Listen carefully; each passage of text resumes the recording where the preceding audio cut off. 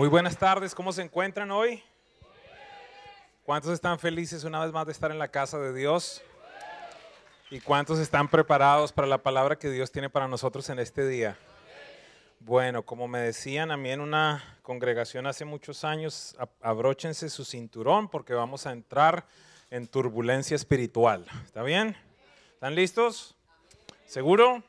Muy bien, estamos en una serie muy hermosa, una serie sobre los héroes de la fe, hombres y mujeres que definitivamente marcaron la historia a tal punto que Dios permitió que estuviesen en ese famoso libro, el libro de Hebreos capítulo 11, donde de alguna manera son reconocidos como los héroes de la fe. Y hemos venido aprendiendo sobre su humanidad, sobre aquellas virtudes que han tenido, sobre aquellas situaciones difíciles que pasaron. Y bueno, hemos estado hablando sobre aquel que se le conoce como el padre de la fe. Y esta mañana, tanto estábamos en el tiempo de la música y como hemos venido hablando, una de las manifestaciones de la adoración es a través de las canciones. Y estábamos en este tiempo y recordé lo que muchos años atrás aprendí en un seminario de alabanza y adoración. En aquella época, Marcos Witt dijo lo siguiente: en verdad, he llegado a la conclusión que los cristianos no dicen mentiras, las cantan los domingos. Ayúdeme, dígale al del lado, no están hablando de ti. Y espero que no estén hablando de mí, dígale allí, ¿verdad? Si no se dio cuenta esta mañana, usted cantó eso que yo llamo una canción peligrosa. ¿Sí? ¿Saben cuál? O ni siquiera se dieron cuenta. Porque a veces uno está ahí, y está sacándose, está sacando de todo aquí, acá.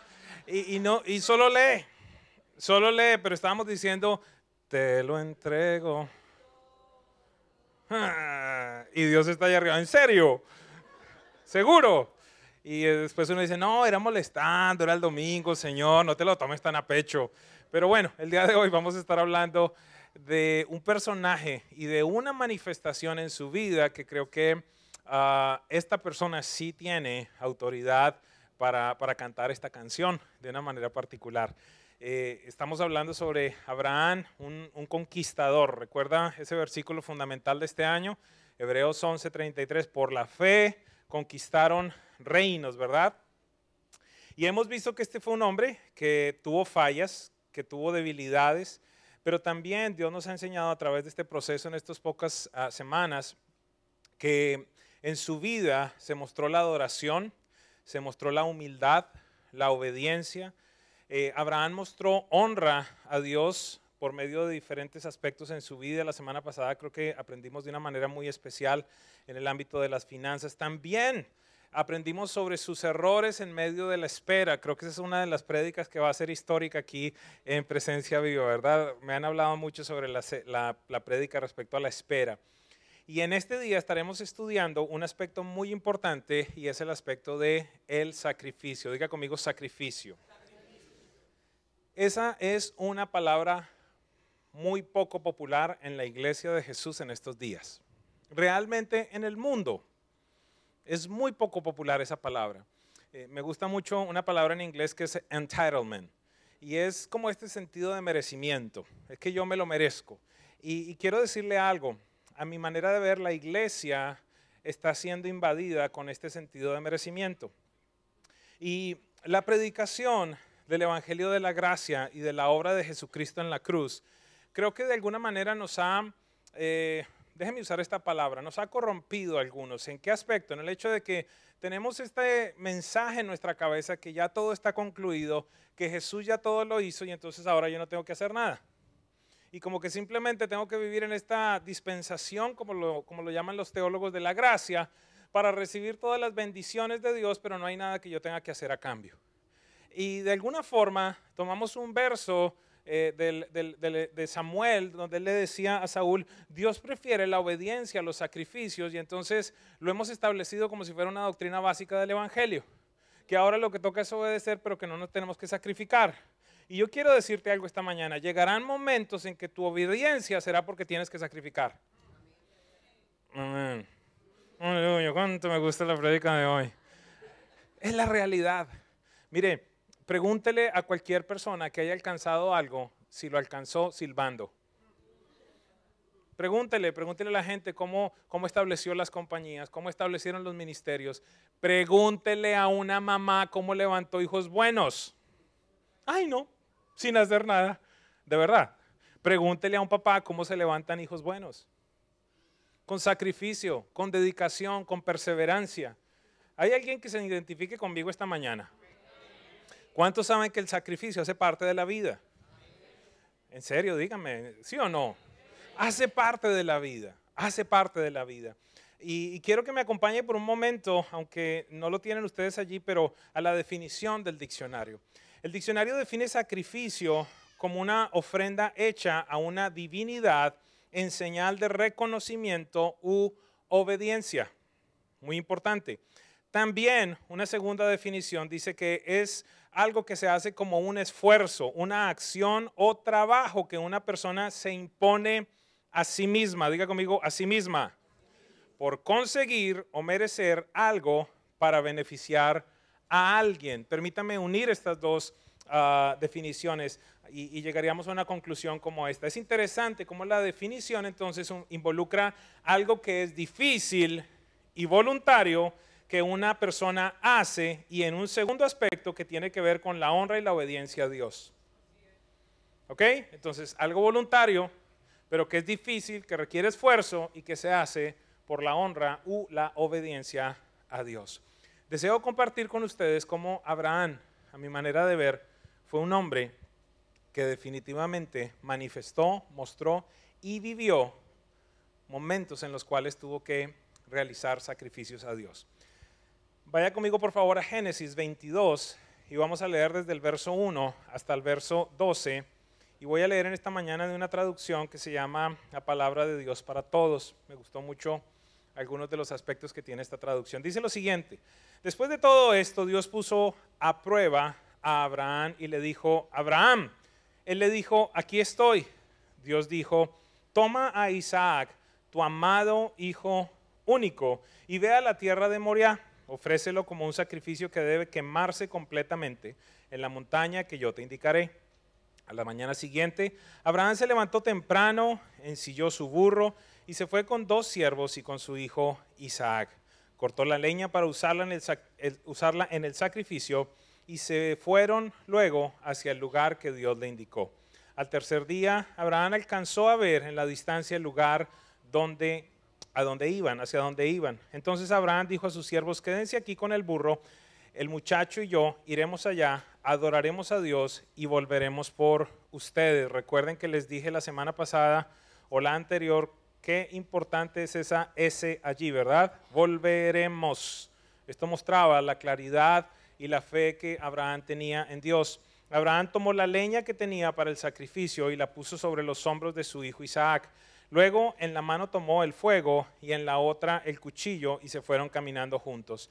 Entonces Isaac le dijo a su papá Abraham: papá. Abraham respondió: aquí estoy, hijo mío. Isaac le preguntó: aquí tenemos la leña y el fuego, pero ¿dónde está el cordero que vamos a sacrificar?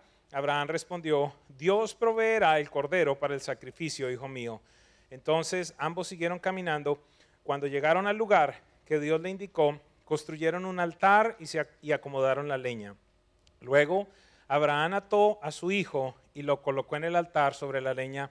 Inmediatamente sacó un cuchillo para matar a su hijo.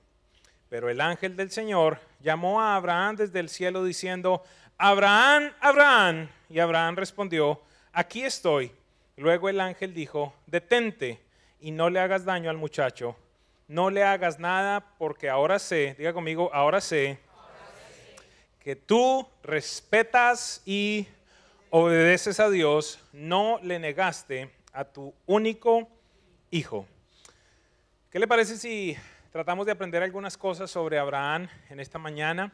Y vamos a tratar de ver qué sucedió en la vida de este hombre y cómo esto tiene que ver con usted y cómo tiene que ver conmigo.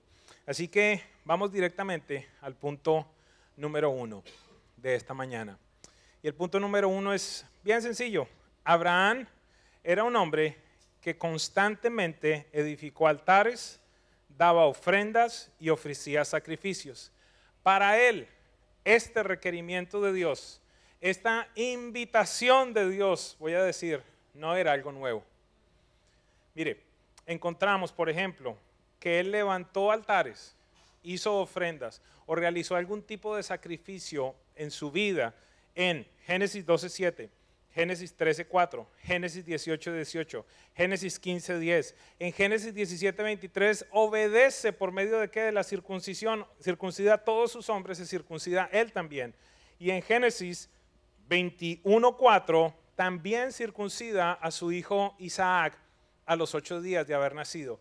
Y obviamente, entonces, hacia el final de toda esta trama de la vida de Abraham, se presenta el capítulo 22 donde le dice, ¿sabes qué? Has venido ofreciendo sacrificios, tu vida se ha acostumbrado, tu vida es una vida de dar, tu vida es una vida de sacrificios, tu vida es una vida de ofrenda. Ahora te voy a promover espiritualmente.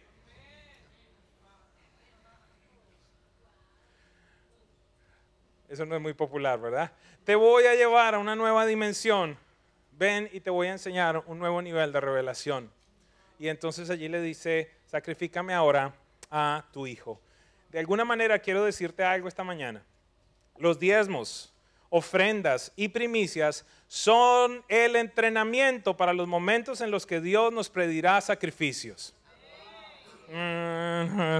¿Por qué vine hoy preciso? De todos los días del año cuando vengo hoy. Iglesia, necesito hablarte algo esta mañana. Aclaro, no voy a pedir ningún tipo de ofrenda. ¿Cuántos pueden hacer? No falta. Muchos de ustedes no conocen quizás la historia de esta casa ni mi historia personal junto con mi esposa. Nuestro trasfondo es profesional y empresarial. No entramos al ministerio porque nos estuviera yendo mal en la profesión. Es muy importante que entiendan eso. Por el contrario, quizás en el momento en el que mi vida profesional iba a empezar a estallar en la buena manera posible de describir lo que estaba sucediendo, en ese momento acepté el llamamiento de Dios. Algunos días atrás conversaba con Carlos García, el hombre que se encarga de todo este tema de la producción y de que podamos llegar con todo lo que pasa en Presencia Viva junto con su equipo a las naciones de la tierra. Y el día que yo le dije, ¿sabes algo? Dios me ha hablado para que vengas a trabajar conmigo. Empezó a llorar ese día y yo no sé si lloraba por el llamamiento o lloraba por lo que estaba pasando. Estoy bromeando. ¿Por qué? Porque él me decía, ay, ahora yo me acuerdo. Y él, ¿de qué te acuerdas? Que yo le dije a Dios que el día que me llamara me costara. ¿Y por qué le estaba costando? Porque en Telemundo le estaban pagando 3 veces lo que iba a venir a ganar acá. En el caso nuestro, mi amor, el pastor nos pagó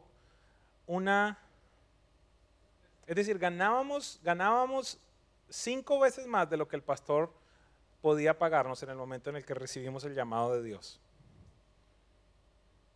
No sé si usted piensa que eso es algún tipo de sacrificio. No lo vengo acá porque, wow, el pastor es un ángel. No, nada que ver con eso. Lo que te digo es que llegarán momentos en los que tienes que tomar decisiones y muchas de ellas, cuando son trascendentes, costarán. Yo no sé si usted piensa que esa decisión mía valió la pena. Discúlpeme, se lo pregunto de esa manera. ¿Por qué? Porque creo que en muchos países y en muchas naciones las personas han sido bendecidas a través de este ministerio. Pero entonces quiero contarle 3 o 4 cosas importantes. Una de las primeras cosas que Dios nos habló y nos dijo, inclusive antes de empezar ese proceso ministerial, nos dijo, salgan de deudas. ¿Y qué sucedía? Que nosotros habíamos venido con dinero de Colombia y a los 3 años de estar viviendo en los Estados Unidos estábamos disfrutando a cabalidad del sueño americano.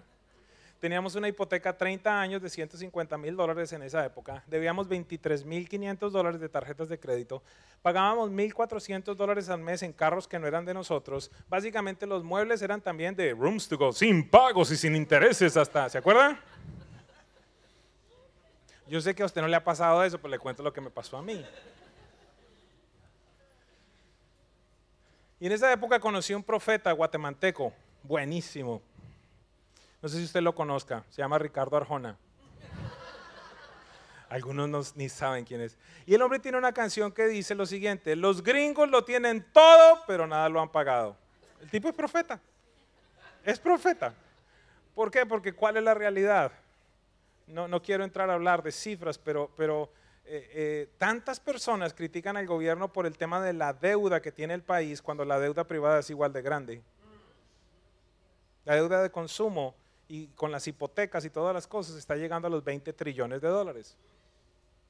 La deuda de tarjeta de crédito, 1.2 trillones de dólares. La deuda de crédito estudiantil, 1.5 trillones de dólares. La deuda de hipotecas, 15 trillones de dólares. ¿Qué nos quejamos?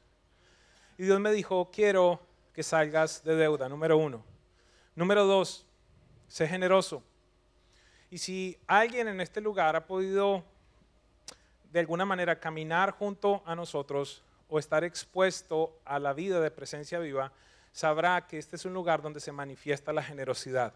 ¿Por qué se manifiesta la generosidad? Voy a ir en orden de ideas. Número 1, porque el pastor y la pastora son generosos y porque nuestro Padre Celestial es generoso, así que simplemente es algo que se manifiesta porque viene del Padre. Número 3, en todo este proceso Él me decía, te voy a llevar a enseñarle a la iglesia respecto al diseño de Dios para las finanzas. Y debido a eso quiero que no manipules. Y por esa razón, cuando empezamos este proceso, entendí de parte de Dios que no íbamos a tener momentos para recoger diezmos, para recoger ofrendas y que tampoco íbamos a tener momentos para motivar a la gente a dar. Pudiera utilizar otro adjetivo, ¿verdad? Pudiéramos decir para manipular a la gente para dar. Y mucho menos algo que Dios me ha advertido es lo siguiente. Él me ha dicho, hay una unción especial y una manifestación de la presencia de Dios cuando tú enseñas de finanzas. Y en esos momentos el alma de la gente se puede mover mucho. Nunca utilices la unción que te he dado para pedir dinero. Escúchenme. ¿Por qué? Porque no quiero hablar de más gente, pero lo único que te quiero decir es que hay muchos que utilizan los momentos de gloria para pedir plata. Y en esos momentos tu alma se puede mover mucho y responder a lo que está sucediendo. Y en esta casa Dios me dijo que no lo hiciera. Pero de igual manera te quiero decir algo. El hecho de que Dios me haya dicho que no manipule, que sea generoso, que salga de deudas, no implica que no te predique de finanzas. ¿Por qué razón? Porque mi compromiso al ser un ministro del Evangelio de Jesucristo es predicarte absolutamente de todo lo que dice la Biblia. Y entonces en el instante en el que yo hablo de finanzas, ¿qué puede surgir? Ay, ¿será que el pastor está desesperado porque no tiene plata? No, no tiene nada que ver con eso. Tiene que ver que quiero que conozcas la totalidad del Evangelio de Jesucristo y dentro de todo esto está el tema de las finanzas también. Entonces necesitamos comprender que la administración financiera va a mostrar mucho de verdaderamente quién tú eres. La semana pasada hablaba con alguien y me decía, vea pastor, yo he llegado a la siguiente conclusión. Si quiero ver verdaderamente si alguien es un adorador completo de Dios, una de las áreas que tengo que revisar es su chequera.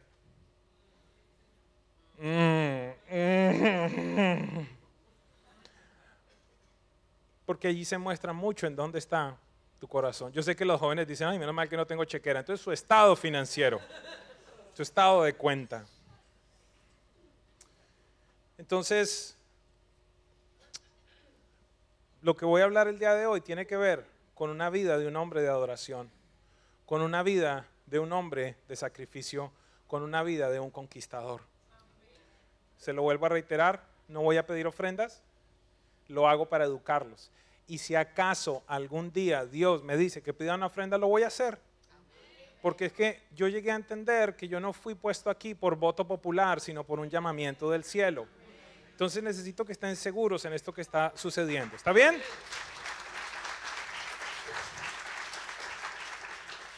Aplauso de golf. Muy bien. Punto número 2, hablando del tema de los sacrificios. Los sacrificios requieren esfuerzo y dolor. O si no, pregúntenle a mis músculos. Me acuerdo de mi entrenadora casi todos los días cuando me levanto porque me hace saber que existen unos músculos que yo no sabía hasta antes de empezar a entrenar. ¿Por qué razón? Porque quiero estar más saludable, quiero estar mejor preparado, quiero tener una buena disciplina física y requiere esfuerzo y dolor. Y la próxima vez entonces que yo me siento y estoy a punto de meterme una papita frita, digo, esto van a ser como 3 vueltas, mejor la dejo allí. Sí, yo tonto no soy, pero a veces me la como. Digo, yo doy la vuelta. Requiere sacrificio y dolor. Mire esto, Génesis 22:2, mire lo que dice. Luego Dios dijo, toma a Isaac, tu amado hijo único. Mire, si usted no conoce el corazón del Padre Celestial, usted va a decir, ¿qué clase de Dios es este? No tan solo le pide que se lo sacrifique, sino que quizás para clavarle más la llaga en el corazón le dice, sé que es tu hijo único y que lo amas. Chácate. Si no conocemos el corazón del Padre, pudiéramos decir, wow, ¿qué clase de Dios es este? Entonces le dice, toma a Isaac, tu amado hijo único, ve a la tierra de Moriah y ofrécelo como un sacrificio y aparte, o sea, no le vale solo que me lo pida matar, sino que aparte, mire lo que dice, que debe quemarse completamente en la montaña que yo te indicaré. ¿Qué tipo de Dios es este?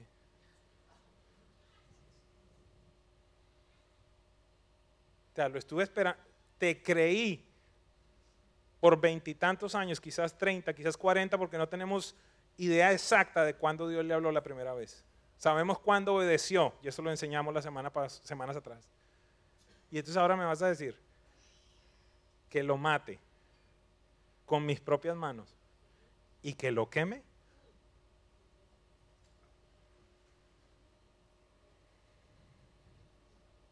Muchos pensamos que Dios no sabe lo que significa para nosotros lo que nos pide. Sin embargo, el verso es muy claro. Dios le dice a Abraham, ¿sabes algo, Abraham? Yo sé que es el único hijo y sé que lo amas, pero te lo estoy pidiendo. ¿Quieres saber? Vamos a hacer una evaluación sencilla, o tú hazte una evaluación sencilla, para que puedas identificar si en algún momento tú has dado una ofrenda sacrificial a Dios. ¿Quieren hacer la evaluación? ¿Sí? ¿Quiénes no quieren hacerla para que se tapen los oídos? ¿Estamos listos?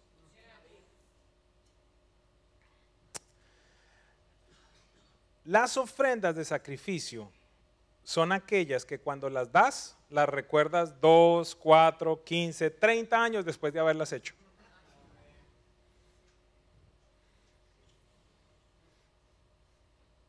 Qué silencio hay esta mañana en este lugar.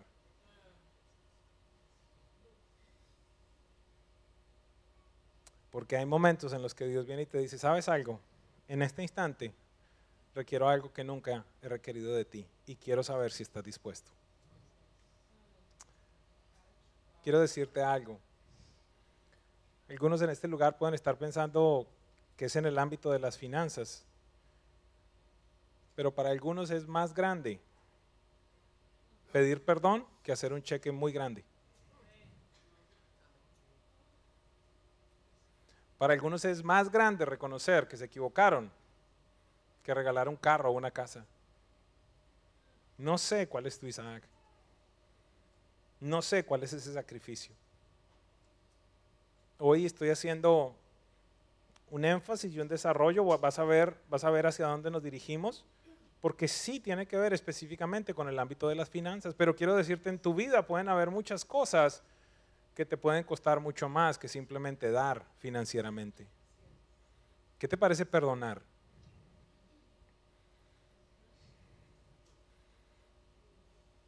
Porque seamos claros, podemos venir aquí y hacer grandes cheques o cheques pequeños o medianos, el tamaño del cheque no importa, pero tu corazón puede estar aún resentido. Tu corazón puede estar aún en el pasado con las personas que te hirieron.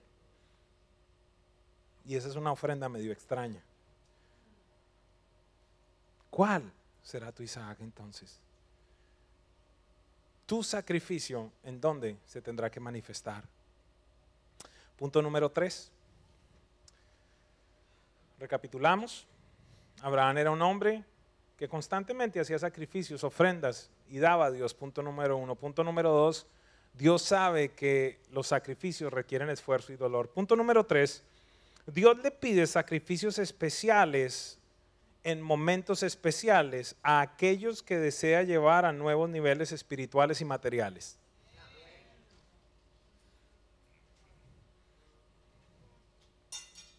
De alguna manera entonces deberíamos preguntarnos por qué será que Dios no nos pide sacrificios. O si es que no escuchamos la voz de Dios. Porque quiero decirle algo. Usualmente cuando vienen esos momentos de sacrificio, le tiemblan las patas a uno. En algunos casos reprende al diablo y no es el diablo el que está hablando. En algunos momentos dice, estas son ideas mías, medio loco. Yo digo, ay, eso Dios no es así.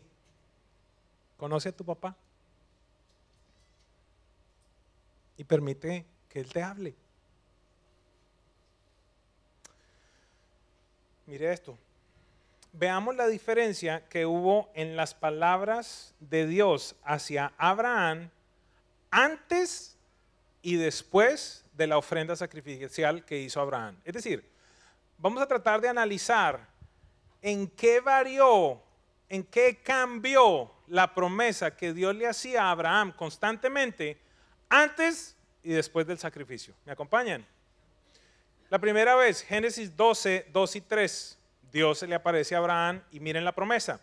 Haré de ti una nación grande y te bendeciré, haré famoso tu nombre y serás una bendición. Bendeciré a los que te bendigan y maldeciré a los que te maldigan. Por medio de ti serán bendecidas todas las familias de la tierra. Esa fue la promesa. Dios mismo, de la boca de Dios salió esta promesa. Génesis 13, 14 al 16. Después de que Lot se separó de Abraham, el Señor le dijo a Abraham, levanta la vista desde el lugar donde estás, mira hacia el norte y hacia el sur, hacia el este y hacia el oeste. Yo te daré a ti y a tu descendencia para siempre toda la tierra que abarca tu mirada. Multiplicaré tu descendencia como el polvo de la tierra. Si alguien puede contar el polvo de la tierra, también podrá contar tus descendientes. Esto salió de la boca de Dios. Génesis 15, 18. En aquel día el Señor hizo un pacto. Aquí Dios llevó este compromiso a un nivel mayor. El Señor hizo un pacto con Abraham, le dijo, a tus descendientes les daré esta tierra desde el río Egipto hasta el gran río el Éufrates. Génesis 17, 1 y 2 y el verso 7 y 8. Una vez más Dios dijo lo siguiente, cuando Abraham tenía 99 años, el Señor se le apareció y le dijo, yo soy el Dios Todopoderoso, vive en mi presencia y sé intachable, así confirmaré mi pacto contigo y multiplicaré tu descendencia en gran manera.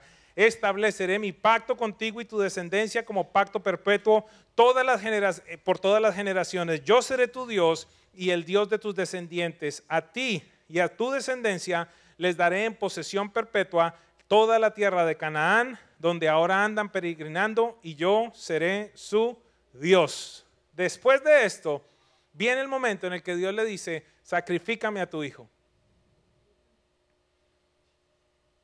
Y vamos a ver qué sucedió después de que Abraham sacrificó a su hijo. Y alguien me puede decir, pero no lo sacrificó. Sí lo sacrificó.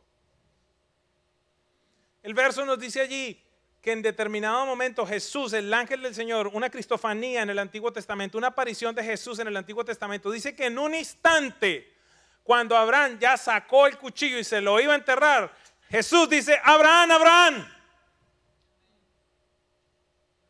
Que Dios tiene la capacidad de ver lo que hay en el corazón del ser humano. Ya Abraham ya había decidido, se va, lo maté. Y entonces allí Dios dice, ahora sé. Dios tuvo esa capacidad de ver el momento en el que dijo, se va el cuchillo, ya, se fue. Espérate. Ahora sé que no me negaste a tu hijo. ¿Me hago entender? Él tomó la decisión, él ya lo había matado, no se había manifestado físicamente, pero ya había tomado la decisión. ¿Qué pasó entonces? Mire lo que dice Génesis 22:15. El ángel del Señor llamó a Abraham por segunda vez desde el cielo y le dijo, como has hecho esto y no me has negado a tu único hijo, escuche lo que dice ahí, juro por mí mismo. Espérate un momentito.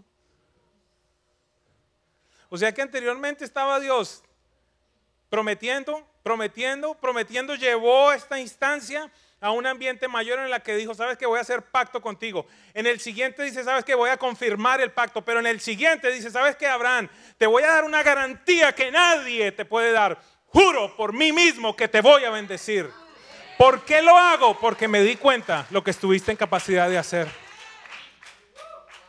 Escúcheme. Usted puede venir a un hombre y decirle, mira, yo te doy mi palabra. ¿Cuántos le han dado la palabra y se quedaron en el viento? Con Dios no es así. Pero puede venir una persona que te dice, te doy mi palabra. Y cuando quiere llevar a un compromiso mayor, te dice, mira, yo te lo juro. Y algunos entonces meten inclusive a Dios, te lo juro por... Y entonces Dios se encontró en una situación aquí. El decir, ¿cómo le garantizo a este hombre que me acaba de entregar lo más amado y lo único que tiene, que yo le voy a bendecir? Ya sé. Hebreos 6, 13 al 15. Cuando Dios hizo la promesa a Abraham, como no tenía nadie superior por quien jurar, juró por sí mismo.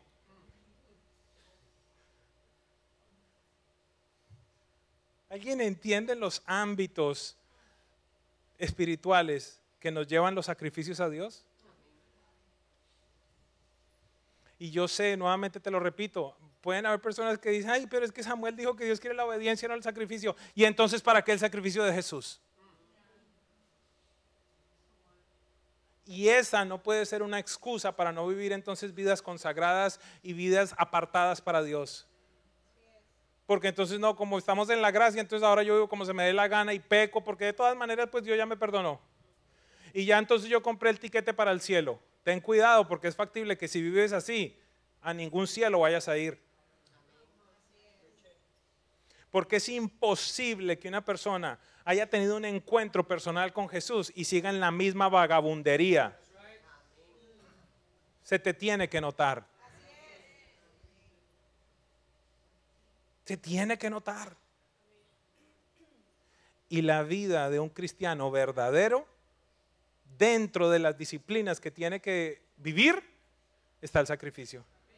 Hasta esta mañana que estaba orando por esta reunión, estaba leyendo el libro de Marcos donde Jesús dice, si alguno quiere ser mi discípulo, tome su Mercedes-Benz y vaya a la iglesia. Eso es lo que dice. Tome su cruz de vez en cuando, todos los días, y sígame.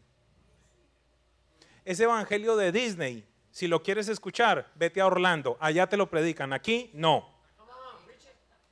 Ese es otro reino, ese es el reino mágico de Disney, acá es el reino de los cielos. Otro aplauso de golf, muy bien, muy bien, muy bien. Pastor, ¿y estás bravo? No, no estoy bravo.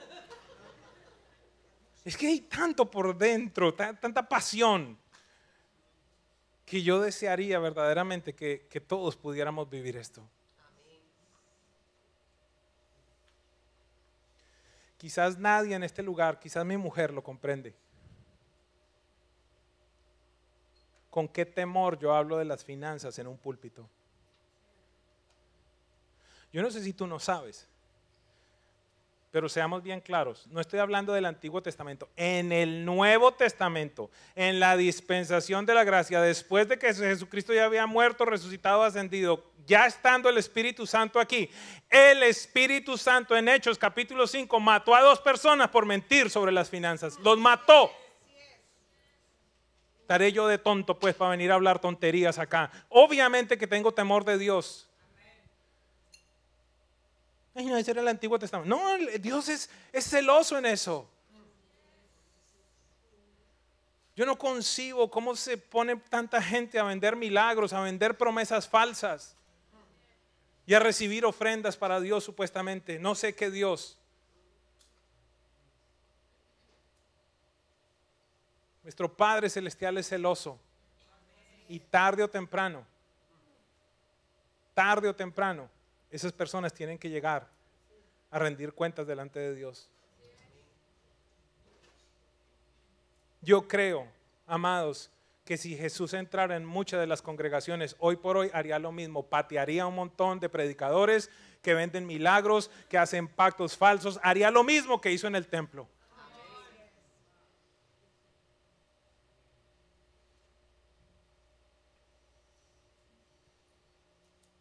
No hay ofrenda que mueva el corazón del Padre. La única ofrenda que movió el corazón del Padre Celestial ocurrió hace 2000 años en la cruz del Calvario. Y entonces, ¿para qué pide sacrificios? ¿Qué es lo que dice el primer versículo? Y Dios probó a Abraham.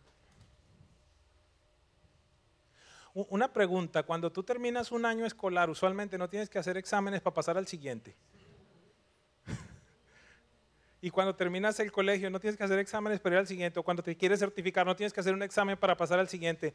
Dios quiere llevar a algunos de ustedes a una temporada diferente, a un nivel diferente. Y antes de esas temporadas viene una prueba de fidelidad. Esteban nos decía, esta semana Dios me habló al ver el sol y ver cómo en los lugares donde el sol llegaba había calor, pero detrás de los edificios estaba oscuro y había frío. Y nos enseñaba y nos decía de cómo muchos de nosotros hemos levantado esos edificios que valen dinero, que cuestan y que muchas veces no permiten que podamos disfrutar del calor de Dios, de las bendiciones de Dios. Y decía cómo en muchos momentos va a ser costoso el derribar esos edificios. Y hablábamos hace 15 días de esta dualidad en la que se encuentra Dios, de querer bendecir a sus hijos, pero tener en mente y conocer que esa bendición causará que ellos se alejen. Que aquel negocio que tanto me pide y que me ayuda y me dice, se lo doy, y entonces, pastor, es que estoy ocupado, tú sabes los negocios.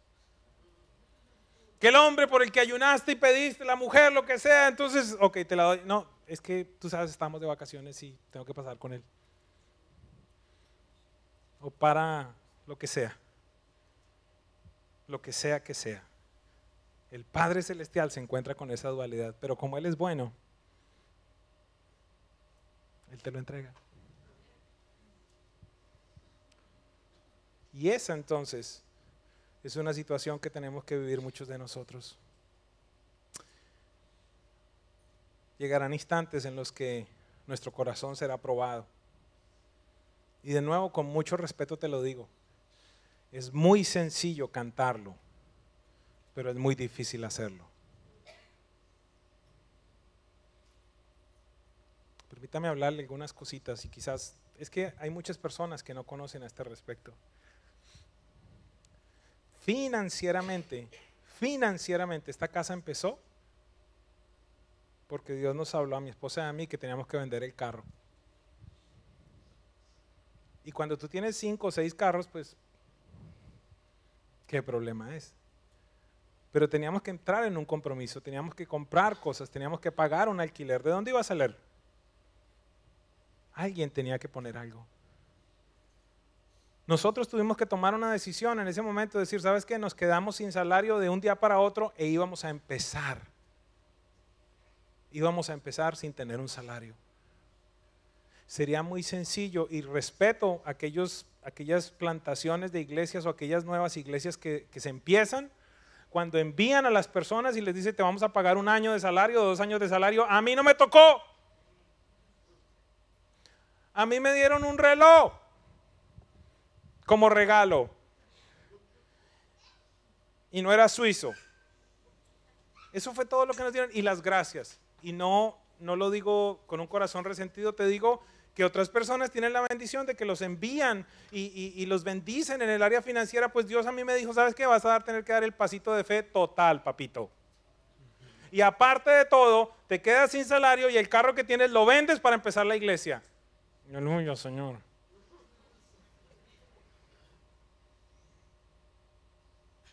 Permítanme que les hable un poquitito de mi historia. Porque ¿qué sucede, amados? Que estoy parado en este momento en lo que no fueron las vacaciones de alguien, que se esforzó y dio una ofrenda para que pudiéramos hacer la ampliación.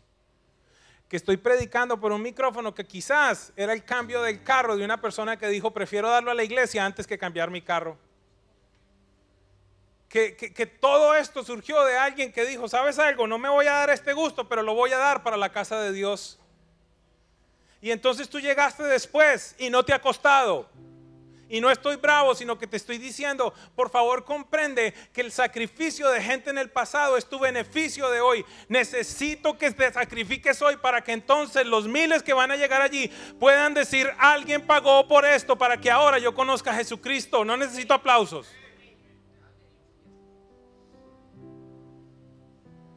Alguien pagó por la silla donde estás sentado. Y te lo digo ¿por qué? Porque no quiero corromper a Presencia Viva. ¿En qué aspecto?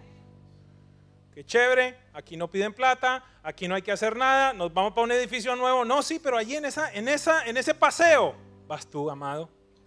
Voy yo, amado.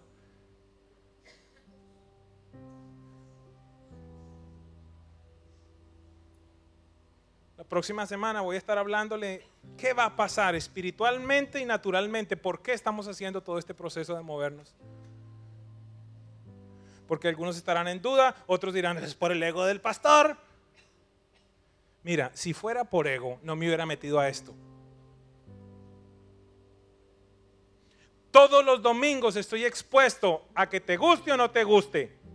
Yo hablo algo acá y hay 700, 800, yo no sé cuántos oídos que yo trato de expresar algo, pero tú lo escuchas de una manera diferente. Y toda la prédica puede ser buena, pero te acuerdas de aquello que no te agradó. Entonces, si fuera por mi ego, estaría en una corporación o hubiese empezado un negocio y seguramente estaría ganando 20 o 30 veces lo que yo hago al año. No es por ego. Esto tiene que ver por una orden de Dios. Y no necesito convencerte, te estoy anunciando. Porque vivo bajo el principio de que si papi invita, papi paga. Y hasta este momento, discúlpame, sin que tú estuvieras acá, papá pagó. Espero que me esté comunicando. Papá pagó. Pero nos quiere llevar a un nivel diferente. Hay muchas personas sin ser alcanzadas por el Evangelio de Jesús en esta ciudad. Esta ciudad es la ciudad del mundo, la primera ciudad del mundo con más residentes que no nacieron en la ciudad. Una de las organizaciones más grandes que existe en la evangelización del mundo, me invitaron hace 3 semanas, como 3 semanas, a dejarme, no a dejarme saber, sino a contarle a ciertas personas en la ciudad de Miami por qué habían identificado que si se quería evangelizar al mundo, se tenía que evangelizar Miami. Y la respuesta fue muy clara. Si esta es la ciudad del mundo donde hay más gente que no ha nacido acá, ¿qué significa? Que si se toca a la gente que está acá, se tocan las naciones. Y allí te plantó a ti y a mí Dios en este momento. Esto tiene que ver con mucho más que simplemente un edificio. Tiene que ver con una agenda del cielo. Cierro con esto. El Padre conoce lo que significa darlo todo. Y a la vez, nunca te pedirá algo que Él no ha estado en condición de hacer.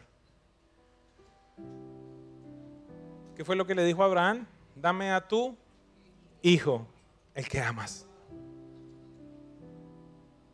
Dame a tu único hijo, el que amas. No sé si esto te suena familiar. Único hijo amado.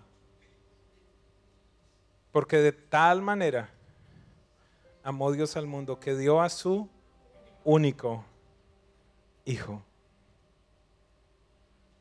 Al salir del bautizo, el cielo se abre y dice, este es mi hijo amado. Para que todo aquel que en él crea no se pierda, sino que tenga vida eterna. ¿Qué fue lo que Jesús hizo en el Calvario? El apóstol Pablo nos lo dice en Efesios 5, 1 y 2. Por tanto, imiten a Dios como hijos muy amados y lleven una vida de amor, así como Cristo nos amó y se entregó por nosotros como ofrenda y sacrificio fragante para Dios. Por favor, ¿qué fue lo que Jesús hizo? ¿Qué causó? Diga conmigo, ofrenda. Por favor, repita conmigo, ofrenda y sacrificio fragante a Dios. Discúlpeme que le pregunte una vez más, ¿qué fue lo que Jesús hizo en el Calvario? Ofrenda y sacrificio fragante a Dios. La muerte de Jesús, el apóstol Pablo, el escritor de yo no sé qué porcentaje, 60% del Evangelio, del Nuevo Testamento, aquel sobre el cual se construye la doctrina con sus cartas, dice que la muerte de Jesús en el Calvario fue una ofrenda y un sacrificio agradable a Dios. ¿Por qué razón era un sacrificio agradable? ¿Por qué razón era una ofrenda? Porque había alguien que tenía que pagar por tu pecado y por mi pecado. Tenía que existir un cordero perfecto y ese fue Jesús. Y Pablo dice que lo que sucedió en el Calvario fue una ofrenda y un sacrificio agradable delante de Dios. El mismo apóstol Pablo nos dice que tú también y que yo también puedo ofrecer ofrendas y sacrificios agradables delante de Dios. Es más, él pone como ejemplo a una iglesia que lo hacía. La iglesia de Filipenses, la iglesia de Filipo. Mire lo que dice Filipenses 4, 14 al 19. Sin embargo, han hecho bien en practicar conmigo en mi angustia.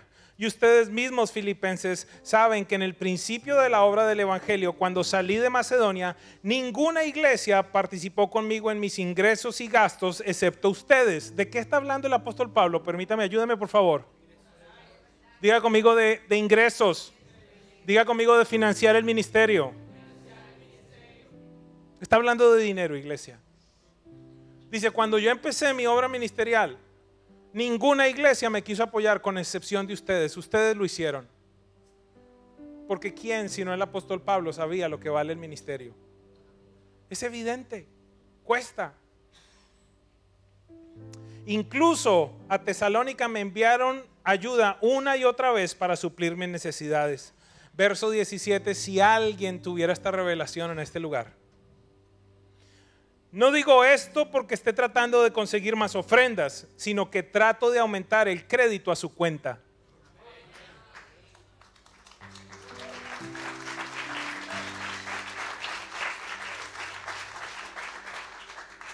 O sea, Pablo dice, mire, le explico, venga, le hago un dibujito. El tema no es que yo necesite, dice Pablo. El tema es que cuando usted da su cuenta en el cielo, hay un crédito que sigue aumentando. Es un crédito a su cuenta.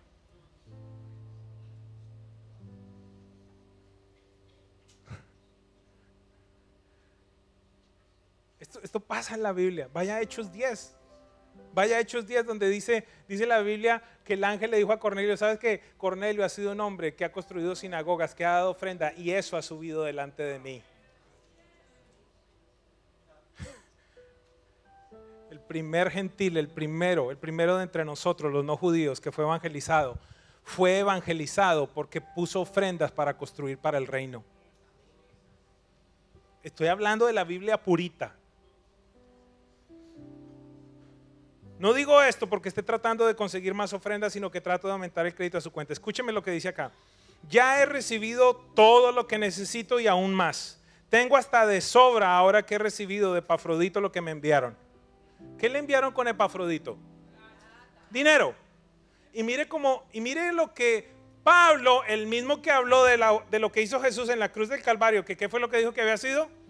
Ofrenda y sacrificio agradable delante de Dios. Mire lo que Pablo dice de la ofrenda que los filipenses le enviaron con Epafrodito. Dice, ya he recibido de Epafrodito lo que me enviaron, es una ofrenda fragante y un sacrificio que Dios acepta con agrado. Y cómo el apóstol Pablo tiene la osadía de comparar lo que Jesús hizo con ofrendas. Preguntémoslo en el cielo. Lo que te quiero decir, iglesia, es que llegarán momentos Y de nuevo te digo, no te voy a pedir plata, pero lo que te quiero es enseñar cuando Dios te quiera llevar a niveles diferentes. Yo no sé qué te va a pedir. Si te lo pide, puede que no te pida nunca nada. Perfecto. O no sé qué tan perfecto, pero no te lo pide.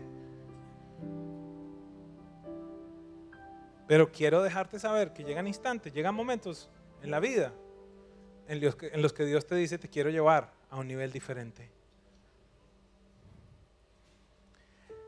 Después de que se hace eso, es que uno puede citar el versículo que vamos a citar ahora, pero el problema es que lo citamos muchas veces sin comprender que toca hacer antes cosas para poderlo citar. El versículo 19 es ese famoso versículo que dice: así que mi Dios les proveerá de todo lo que necesiten conforme a las gloriosas riquezas que tiene en Cristo Jesús. ¿Se acuerdan? La Biblia tradicional dice que mi Dios pues suplirá. ¿Se acuerdan de ese versículo? Y entonces uno lo cita, uno se lo manda a la gente, uno lo tuitea, lo pone en Instagram, pero antes de eso, diga conmigo, antes de eso, hay sacrificio.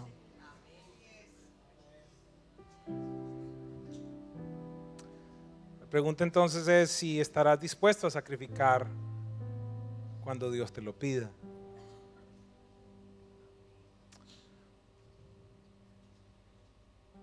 ¿Qué significó? Y cerramos. ¿Qué significó todo este proceso de Abraham? Un padre que estuvo dispuesto a sacrificar a su único hijo amado,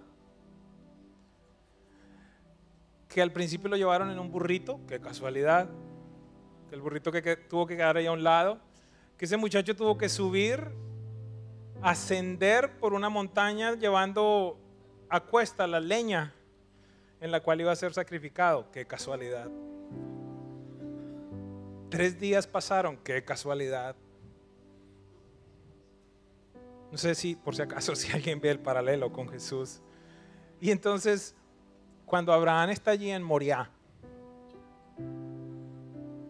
y levanta el cuchillo y está por clavárselo al muchacho, allí dice que Dios le dijo: Abraham, Abraham. Y Abraham alzó la vista y vio a un cordero,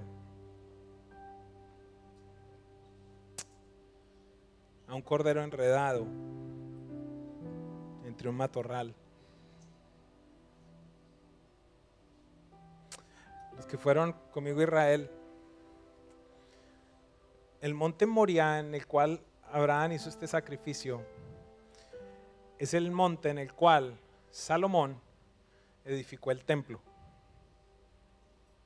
Ok, entonces aquellos que han ido a Israel o cuando vayamos el otro año, estaremos allí en el monte Moriah y en lo que tradicionalmente se ha llamado, en lo que queda del tabernáculo, del templo, en el muro de los lamentos. Ese monte se llama Moriah. Ese monte fue el lugar donde Abraham hizo el sacrificio. Y entonces dice que Abraham alzó los ojos y vio a un cordero. Si tú estás en el monte Moriah y alza tus ojos y miras, no sé hacia qué punto cardinal, mirarás el Calvario, porque el Calvario queda en la ladera del Moriah. Y entonces ahora entenderás por qué razón Jesús dice en Juan 8:56: vuestro padre Abraham se regocijó esperando ver mi día y lo vio y se alegró. Ese cordero que estaba allí enredado, verdaderamente lo que Abraham pudo ver fue, quizás yo no sé cuántos años, miles de años adelante, viendo a Jesús, ese cordero perfecto que estaba yendo allí como un sustituto. Y por esa razón Abraham le dijo a su hijo, cuando el hijo le preguntó: papá, ¿y en dónde está el cordero? Abraham le pudo contestar: Dios provee. Y por esa razón allí aparece ese nombre de Dios, Jehová Jireh, el Dios que provee. La razón por la que muchas personas no están dispuestas a sacrificar es porque piensan que Dios no proveerá. Es porque piensan que aquello que entregan en ese momento nunca más lo van a volver a ver. Pero quiero decirte algo: Dios no se queda con absolutamente nada, porque no necesita nada de ti, no necesita nada de mí.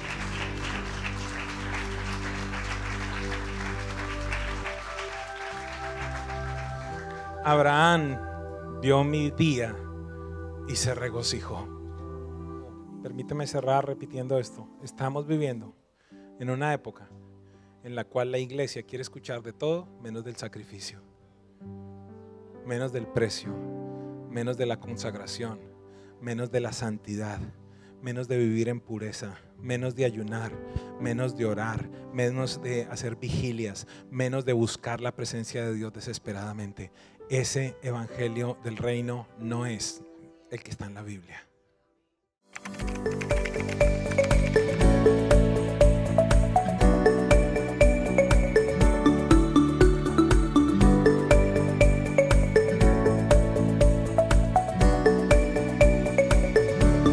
Hola, gracias por visitar nuestra página. Queremos servirte a ti y a toda tu familia. Nuestro deseo es que experimentes a Dios de una manera real y descubras que el estilo de vida que Él mismo nos ofrece es garantía de transformación, balance, propósito, libertad e identidad renovada. En esta casa espiritual todos estamos en las mismas, quizás como tú, deseando vivir una vida a plenitud. Debes saber que nuestra visión es equiparte para una vida sobrenatural. Dios desea enriquecerte en todos los sentidos y solo necesita que tú te dispongas, te acerques y descubras lo que las Escrituras tienen para ti. Sí, creemos en Dios Padre, en el Hijo y el Espíritu Santo. Y una de las cosas que más disfrutamos es adorar. Tenemos 12 principios que rigen todo lo que somos y hacemos, de aplicación inmediata a la vida diaria. ¿Los quieres conocer? Continúa navegando en nuestra página para tener más información.